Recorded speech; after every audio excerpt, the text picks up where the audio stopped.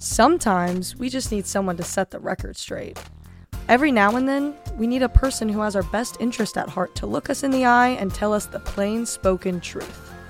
In a snowflake generation that can no longer take the heat, we need a fresh baptism of no-nonsense, undiluted truth from the Word of God. If you are open to this type of challenge to your soul, then you are about to be helped with today's episode of Mavericks and Misfits. Welcome back to another episode of Mavericks and Misfits. Thanks for tuning in. For you that are very first-time listeners, welcome. We're glad that you have stumbled across this podcast, and my prayer is that you will continue to listen. I think it's been an incredible journey. We're about a year and a half into the Mavericks and Misfits podcast, and really just, quite frankly, enjoyed being able to do this. I've done television for so long, and you know, the typical stuff on websites and social media and YouTube and all that. But the podcast is giving us an outlet to release some things that is in a different format, to a different audience, and really in a different kind of template than what I do anywhere else. And we just love the fact that we're hearing from some of you guys, and that it's making a difference. For many of you that are listening outside of my home state of Georgia, we want to welcome you. And for those of you that are in other parts of the world, man, we got a list. Somehow Josh, our technical producer for Transform Truth, got a list of where Mavericks Misfits is being listened to, and a lot of countries all over the world. So I thought, you know, it's just an amazing time to be living as a Christian, that we can have influence globally, where, you know, generations before it was impossible, and really all you need is a computer and a microphone, and you can be doing the same thing for the glory of Jesus. And that's why we do it, man. That's the bottom line. The bottom line is we do what we do for the glory of Jesus. We know that he's coming again. I believe personally it's very soon. And so my urgency that you'll pick up on in every podcast is not fake. It's not manufactured. We don't have time to be caught up in casual Christianity or status quo representation of the Christian faith, especially here in the Bible Belt where I live. But I live with an urgency, man. I'm really, really, really wanting the rest of my days to count for the glory of Jesus. And so we've put together Mavericks and Misfits to reach those who are maybe disenfranchised with the modern day 21st century lukewarm, diluted, bland, compromised, shallow, superficial, feel-good version of the church. And if you think that's highly critical, I think it's highly accurate. I think that's mostly what's going on in churches today. Hallelujah. There are many that are, defecting from that kind of representation of Christianity and really going after kingdom. And I applaud all of you who are part of churches like that. Some of you lead churches like that, and I thank God for you. But let's just go ahead and call it what it is. The reality is most churches, most pastors, most leaders are living in a shellacked version of Christianity with a lot of polish, a lot of veneer, but not a lot of oil and not a lot of fire. And we need the oil and the fire of the Holy Spirit. One of the reasons I believe that the church is in the state that she is in is primarily because we have forgotten that there's a cost attached to what it means to follow Jesus. There's a sacrifice in our sanctification. There's a price to be paid as a follower of Jesus. Now, here's the great and glorious news of the gospel. Salvation is free. Salvation requires nothing of you but a willingness to bring the sin that made your salvation necessary to Jesus. That's what salvation requires of you. Acknowledging your spiritual corruption, your bankruptcy, your deadness, your depravity. Apart from Jesus Christ, I don't care how polished, how beautiful, how wonderful, how sincere, how moral, how religious, how dutiful, how disciplined, how faithful you are. Apart from Jesus Christ, all of our own manufactured righteousness is nothing more than filthy rags. And if you really want to know what we have to do is we have to humbly, in a spiritual brokenness, acknowledge that we need Jesus. We need him. And I think that as we move closer to the end of the age, we just need to be living with an urgency that we don't need him just to be saved and go to heaven, but we need Jesus for our whole life purpose. We need Jesus to help us in day-to-day living. We need Jesus to help us complete the mission that he attaches to our lives. We need Jesus to be good citizens of a very chaotic nation. We need Jesus to help us be faithful in our finances. We need Jesus to help us be holy in our relationships. We need Jesus. We need Jesus. We need Jesus. We need Jesus for everything. And unfortunately, because of the shallow misrepresentation of what it means to be a Christian over the last 40 or 50 years in the church in America, people just think they need Jesus to go to heaven. And basically, they pray a prayer, they walk an aisle, they get water baptized, they are taught not to do like these 9 bad things that they used to do. And they're taught to start doing these 5 good things that they need to do. And that's their packaged version of Christianity. And that is not what Jesus died, rose, ascended, and is returning for. He's not returning for that. And I would say with, just compassion, but a clarity, some of you are deceived. Some of you are deceived. You have prayed and asked Jesus into your heart, and some spiritual authority told you now you're going to heaven. And you're trying real hard in all the strength of your own energy not to do the bad stuff. And you're trying hard to, squirt out a few good works here and there. And you don't have a compassion for the King. You don't have a desire in your heart, is a better way to say it, to live wholeheartedly for Jesus. You've just attached Jesus to the rest of your life, and he's just a part of your life instead of being centralized as the essence of your life. And so I'm going to give you a couple of thoughts today that, I don't make any apologies for it. My primary goal is to give you a little holy harassment today. I'm really, really not wanting you, or me for that matter, or anybody, to feel comfortable in our distance from the King. So much ministry today is focused on helping people feel comforted in their dysfunction instead of being delivered from their dysfunction. A lot of ministry today is to help assuage the guilt and the shame of living a mediocre life. In other words, we repeat, there is no condemnation to those that are in Christ Jesus. Well, the key phrase there is, to those that are in Christ Jesus, there is no condemnation. But to those who are in casual Christianity but not yet fully surrendered to Jesus Christ, listen, there is condemnation. You're stuck. And I pray right now, I'm just going to pray it. Holy Spirit, open the eyes of anyone who is deceived by a non-biblical representation of what it means to be born again. Holy Spirit, would you give some deep, loving harassment to those that have bought in to a less than version of the kingdom than what Jesus died for. And Holy Spirit, do for them what you did for me in 1994. Shake them awake. Shake them awake, Holy Spirit, that they may no longer snooze through their days being deceived by a less than version of what Jesus died for. And I ask that in the name of Jesus, for the glory of Jesus. So this reality is that there is a pain in your sanctification process. So if you're a Christian, I want you to know something. There will be a pain in your sanctification process. There's actually going to be an awareness of loss. There's going to be an awareness of the war between flesh and spirit. There's going to be an intentionality of you putting to death the enemy inside of you, which I would call that your flesh. That's what the Bible calls it. The flesh and the spirit war against one another. And so, though we are redeemed, though we are forgiven, though we are justified, though we are secure in what Jesus has paid for us, therefore the Father looks upon us, and when he looks upon us, he sees the righteousness of Jesus on us that he has placed upon us.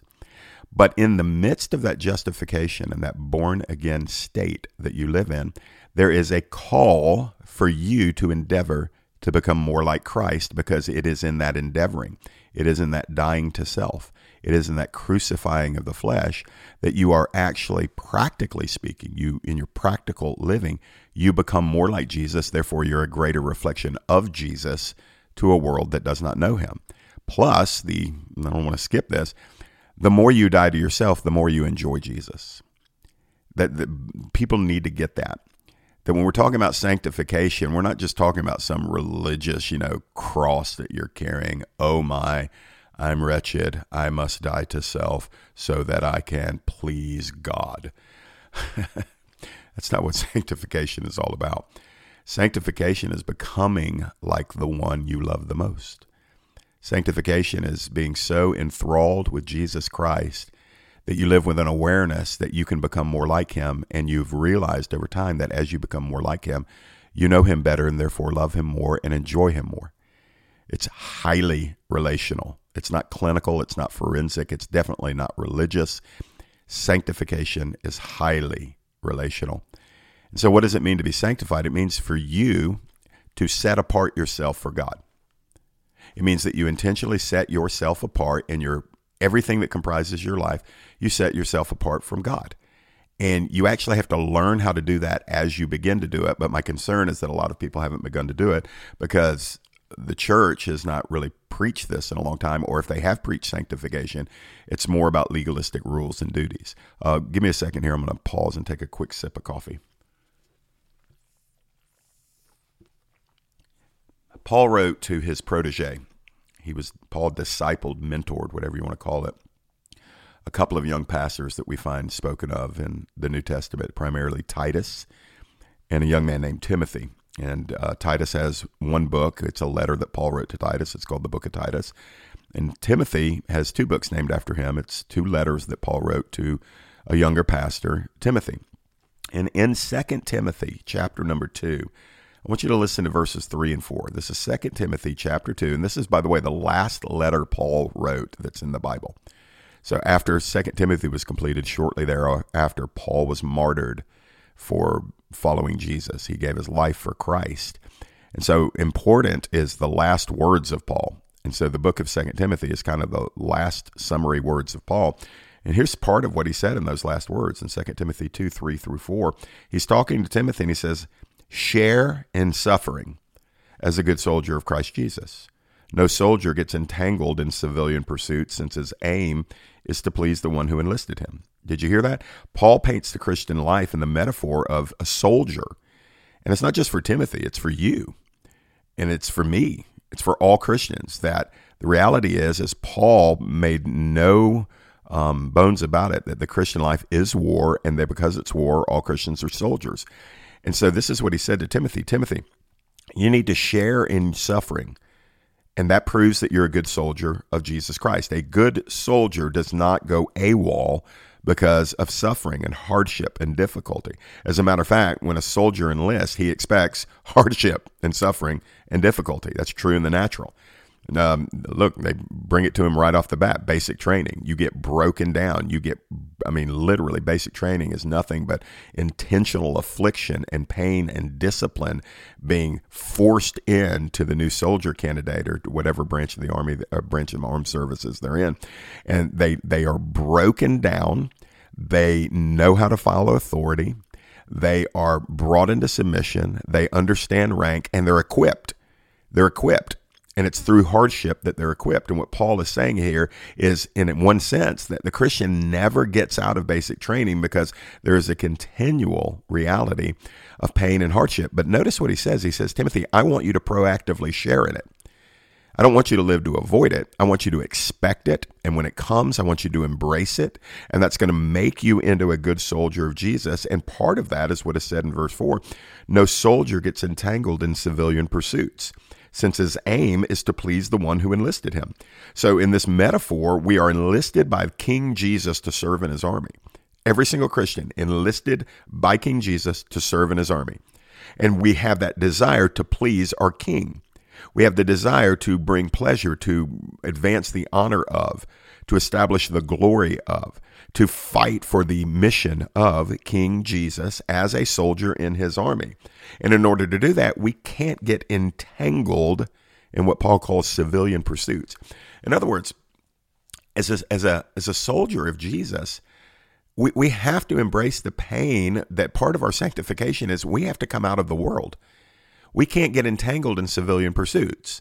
Now, let me tell you what that means. That just means you can't live for the life of a non-soldier.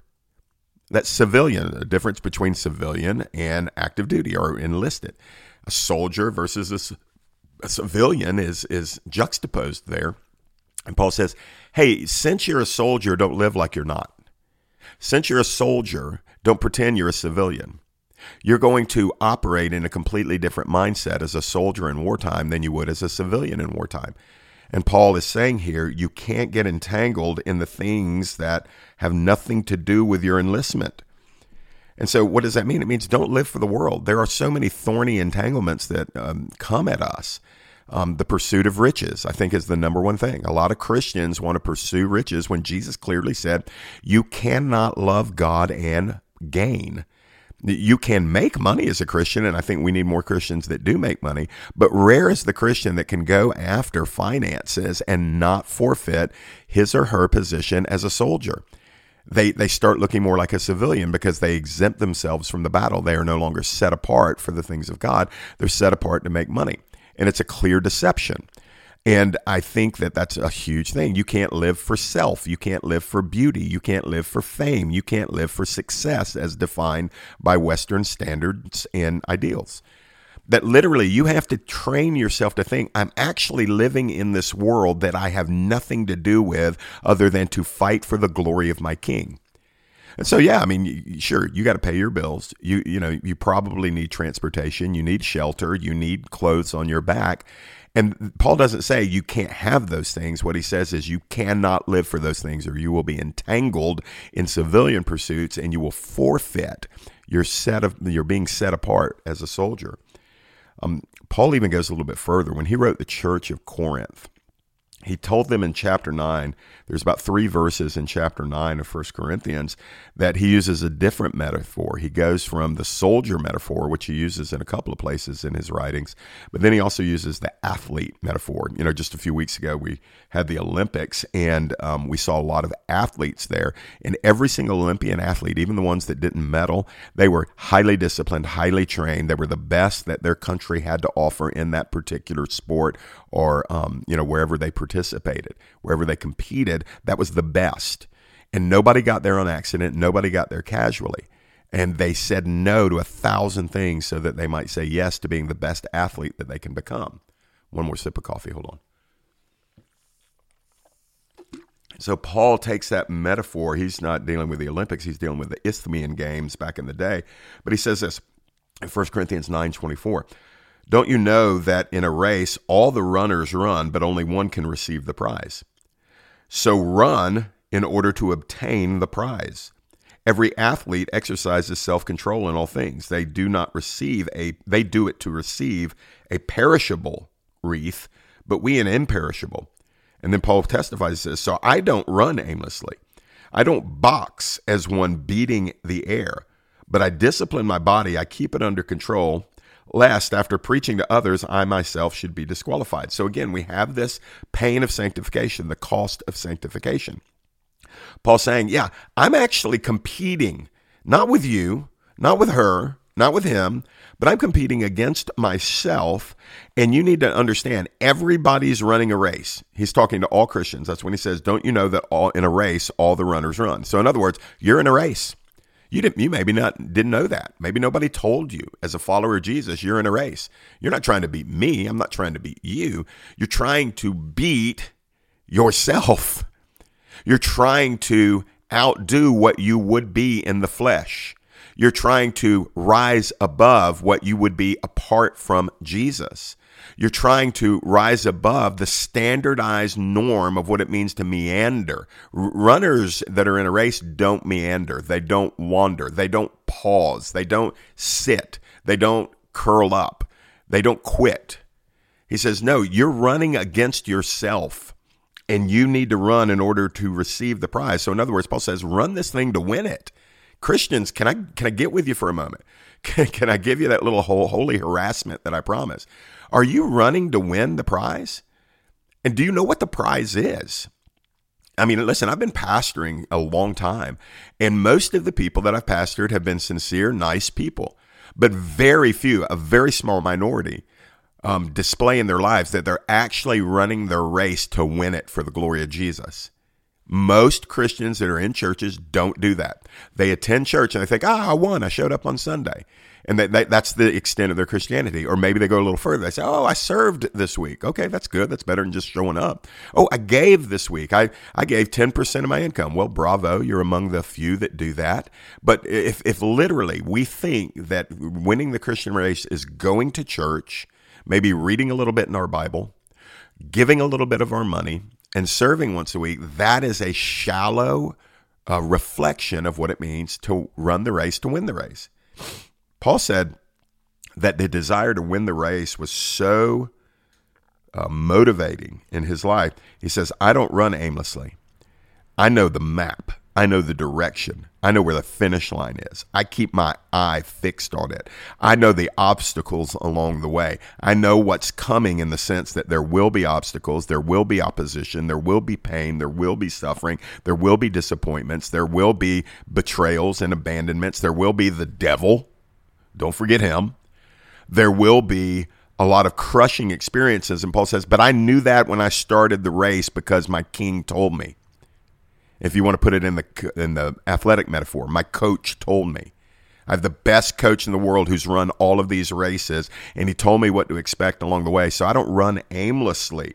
I don't get discouraged and stay discouraged. I don't quit. I don't feel sorry for myself. I don't pity myself. I don't cramp out because the race is difficult. Of course the race is difficult. You're running for the greatest prize that can be offered, and that is not a perishable wreath. That's what they won, and we do medals now. In Olympic Games, we do medals. Back then, they did crowns or wreaths. And Paul said, yeah, their wreaths are perishable, but we're running our race for a wreath or a crown that does not perish, that doesn't fade away. So he said, so I discipline myself. I bring discipline to myself. So after me preaching to others, I don't fail to win my own race. That's an awesome thought. I think this idea that I'm trying to give us here is I think I do this every episode. I probably do. God bless you for continuing to tune in, because I don't have 5,000 things I talk about. I don't. Those things probably need to be talked about, but that's why there's 5,000 other podcasts. What I'm trying to do is get you lasered in on the fact that you are running your race. Individual accountability. Individual accountability. We can't hide in our churches. We can't blame our parents. We can't blame our kids. We can't blame our spouses. We can't blame our spiritual leaders. We can't blame the prophet that let us down, or the pastor that hurt us, or the apostle that passed us over for somebody else. We can't do that. You're running your race, and King Jesus says he's equipped you to win it. But if you quit and you get disqualified, or you get lazy, or you get distracted, or you get off the course, you can't win the race. If you are a soldier and you get entangled in the affairs of this life, trying to be rich, trying to be cool, trying to be liked, trying to be popular, trying to be beautiful, trying to be successful at the expense of kingdom success, then you're wasting your life. There's a couple of ways to waste your life: by proactively living for the wrong things, and by passively waiting for God to do it for you. Listen, some of you are younger, and one of the blights I've seen, I'm just going to go ahead and call it out. One of the blights that I've seen on young millennials and Gen Zers is you are waiting for God to make it happen for you.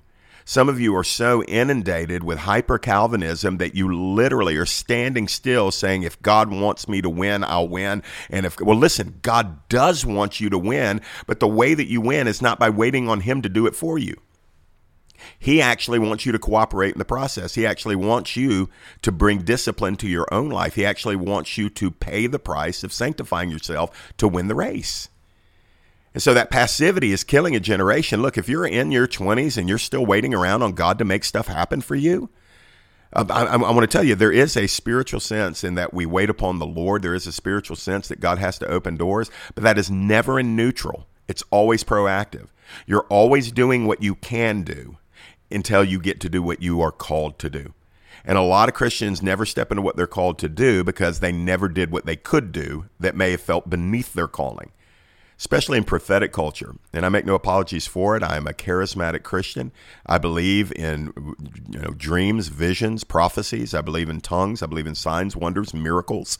I pursue the gifts of the Holy Spirit. Right now, I'm in a season where I'm praying for a greater depth of tongues in my life. I feel like I've been in the shallows with the gift of tongues in my private prayer life for a few months, and so I'm praying for that. So I believe in all of these things. So I'm part of a charismatic culture in the church, but I'm also biblically grounded. And what I'm seeing is I'm just seeing a lot of people. They're just waiting and waiting and waiting and waiting for God to do it for them. And they're standing still. And a lot of young Christians are waiting on a platform. And you don't realize you've been deceived by the Instagram and the TikTok and the YouTube culture. And you think that, okay, that's ministry. That is not ministry, or at least that alone is not ministry. That if you're not willing to serve behind the scenes in the shadows, some of you just need to get busy doing the mundane thing of serving in your local church underneath spiritual authority where you can prove yourself. You need to enter basic training before you're behind in the cockpit of the laser-guided missile plane. You need to swab the deck before you man the torpedoes. And so I'm thinking to myself, well, what do we got to do, man? We have got to get back into this place where we recognize there is a cost to your sanctification, and it's on you. You've got to pursue it. You've got to get desperate enough to want it to where you're not standing around anymore with your hands in your pockets saying, God, you got to do this thing for me.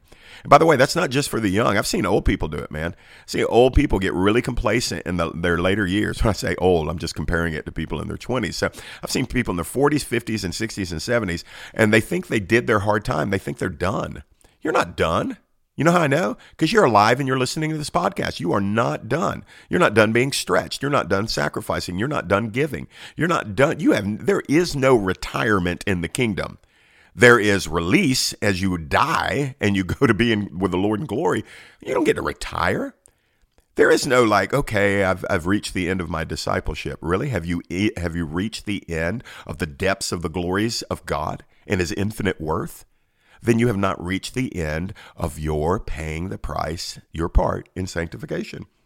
There's an old verse in the book of Proverbs. I learned it in the King James, and it always intrigued me. I remember being a brand new Christian and reading through my Bible and coming across Proverbs 20:30. And I loved the way it sounded, but I didn't really know what it meant.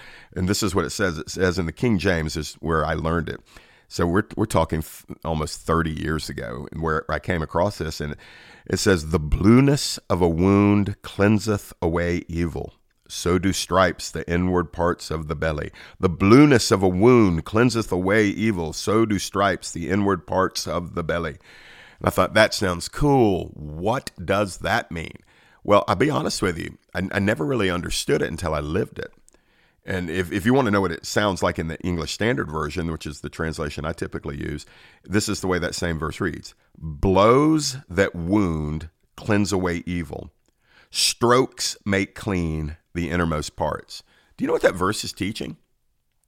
That the beatings and the bruisings, that the mistreatments, that the pain, that the difficulties, that the hardships, that the opposition, that the injustice, that the straight up sometimes betrayal, that all of the blows of life, all of the bruises of life, all of the lashes or strokes that come to you in life are good for you. They're good for you. They cleanse away evil, according to Proverbs 20:30. Paul would say it a different way. "He that is suffered in the flesh ceases from sin." Strokes make clean the innermost parts, meaning this: a blow to the outside of your body brings pain and discomfort, but if you respond in the right way, it actually strengthens you in your inner man. That is a powerful lesson that people need to learn. And we've got to lose this idea that the number one job of spiritual leaders is to constantly comfort, constantly protect, constantly affirm, constantly encourage. That has turned the church into a majestic nursery where diapers must be changed, where bottles must be constantly provided. And what we've got is in the name of, we've got to be affirming, we've got to be encouraging, we've got to be kind, we've got to be gentle, we've got to be compassionate. And it's an overreaction to religious abuses of years gone by. I get that. So we don't want to be religiously abusive, but now the pendulum has swung so far in the other direction that literally people don't know how to suffer. They don't know how to be told no. They don't know how to be told wait. They don't understand right now that sometimes it's not your time. It's not your turn. It's not your chance. Sometimes you don't get the spotlight. Sometimes you don't get the open door. Somebody gets it instead of you. And sometimes you're on the bad end of somebody else's negative agenda. And sometimes the enemy comes hard after you. And sometimes the serpent bites. And sometimes the scorpions sting. But hallelujah, if you'll respond right, according to Proverbs 20:30, if you'll respond right by pressing into Jesus and a separating of yourself unto him and his purposes, that this will cleanse away evil, not on the outside of you, but on the inside of you. That's right. You still have parts of you that in comparison to the glory and the righteousness of Jesus Christ, they're evil. You might be a fine, moral, upstanding, wonderful Christian, but you still have components of your heart that are straight up evil. You're not glorified yet, so you're still in the process of being sanctified. And that means Jesus reaches in grace, compassion, and sometimes some pretty powerful moves, and he wants to pull all evil, all traces of depravity out of me, out of you. And those strokes that happen to you in life, those lashings that happen to you in life, they clean you at the innermost part. That's what sanctification is. Sanctification is that you belong to the Lord, not superficially on the outside, but holistically, deep inside of you, you belong to the Lord. That's why Paul said in the book of Romans in chapter 8, he said, brothers, we're not debtors to our flesh. That means you don't owe your flesh anything. Don't negotiate with your flesh. Your flesh is to bow down as you hammer nails into it and crucify it. He says, we're not debtors to the flesh to live according to the flesh. He said, if you live, this is Romans 8:12 and 13. If you live according to the flesh, you're going to die. But if you by the Spirit put to death the deeds of the body, you'll live. Do you get that? You're supposed to be putting to death in this very strange way. And I don't mean this flippantly at all. In this spiritual way, you're supposed to kill yourself. Not your physical life. You're not taking your physical life. You're supposed to kill that part of yourself that does not cooperate with the Spirit. You put it to death. You don't negotiate with the flesh. You don't manage the flesh. The flesh is your enemy. That's the soldier. That's the athlete mastering themselves so that they win the war and claim the prize. And you've got to do that. Your pastor can't do that for you. Your parents can't do that for you. Only you, by the Spirit, can put to death your flesh. And so when these things are compounding, these types of teachings are compounding in Scripture, you're left with this picture. By the way, Colossians chapter 3 says the same thing. It says, put to death what is earthly in you. I mean, nobody talks about this stuff anymore. Do you see how far and different this is from the pat on the head, you're awesome sermons? You know, we're not trying to communicate that people are bad. Oh, you're terrible. You're an awful creature. You're disgusting. You're a worm. That's not what we're saying. What we're saying is because you are the righteousness of God in Christ Jesus, because you are born anew, because you are now an everlasting creature that has eternal life, a whole and different type of life, entirely different inside of you, because the Spirit of God lives in you, because you can do all things through Christ who strengthens you, because the old has passed away and all things are becoming new, because you're risen with Christ Jesus, because you're seated with Christ Jesus in the heavenly places. Because you are an object of divine love that has chosen you in eternity past, saved you in the present, is sanctifying you in the present, and will glorify you in the future. Because of those things, kill what doesn't belong. Kill your longings that have not, you kill them. Quit going forward in a service and having somebody lay hands on you because you want to get delivered from something. If you'll just do the hard work of crucifying your flesh, there'll be less for you to feel like you need to be delivered of. People are bouncing around from, altar call to altar call. Lay your hands on me. I need deliverance from this. Well, listen, I believe in deliverance. I practice deliverance. But Christians, here's the thing. Quit going to the man or the woman of God for them to bring something out of you, which you can kick out yourself. And never let the stuff in the first place. You start crucifying your flesh, there'll be less for you to be delivered of. So this is my holy harassment, and I'm doing it in love, but I'm doing it in passion, man. I'm just fighting for you. I've had people fight for me, man. I've had some people look me in the eye and say, Jeff, you're about to blow it, man. If you don't get your heart straight, if you don't get your life straight, if you don't get your mind straight, if you don't start changing, you're going to end up in a ditch, son. I've had people tell me that before. By the grace of God, I ended up responding in humility, and I saw the danger, and I entered into process. And this has happened more than once over the, almost 30 years I've been saved. There's just moments where God is saying to his church, wake up. Quit doing the same things you've been doing. Take ownership of your own testimony and win the race assigned to you because you can. Little holy harassment today on Mavericks and Misfits. Hey, listen, I want to encourage you. Check out transformingtruth.org.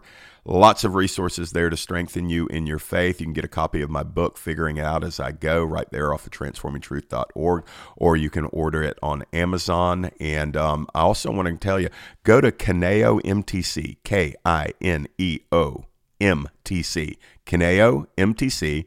That's the website for Kineo Ministry Training Center. I am now the Chief Operations Officer of that. That's just a fancy title to say I help lead there. God is growing the school. It is time for you to take ownership of your own edification. It is time for you to get the resources and training and equipping that you need to win the race. There is all sorts of options for you to get your degree there. You can begin online, on demand, working at your own pace. You can attend in person in Dawsonville, Georgia. And our goal by the end of the year is to have 25 new campuses. I think we're close. I know right now we're at about 15. I'm shooting for 25 campuses by the start of the new year, which will happen in the fall, the new school year. And so, listen, Kineo MTC, it's a chance for you to grow in the faith, to be equipped. I'll be teaching up there full time in the fall. That doesn't take anything away from my wonderful church family at Church at Winder. By the grace of God, I'm able to do these two ministries in addition to Transforming Truth. My plate's full, but my heart's full too. And I'm realizing this is the season to start pouring into people. But listen, we can pour it out all we want, but you got to open up to receive it. And now is the time. So check back with us next Tuesday for a new episode of Mavericks and Misfits, and we will talk to you next time. Have you picked up a copy of Jeff's book, Figuring It Out As I Go? His life story of abandonment as a child, an embrace of the occult and addiction as a teenager, and a nearly deadly battle with depression and rage as a young adult serves as an intense backdrop to Jeff's supernatural conversion at the age of 24. From there, Jeff writes of powerful seasons of deliverance, healing, and breakthrough, which were followed by tragedy, betrayal, and deep challenges which only God could turn around. If you want to hear a powerful account of the triumph of God's grace and Jeff's surprising journey into the mysteries of the Holy Spirit, pick up a copy of Figuring It Out As I Go at jefflyle.com or wherever else you buy books. You can also download a copy of Jeff narrating Figuring Out As I Go on audible.com.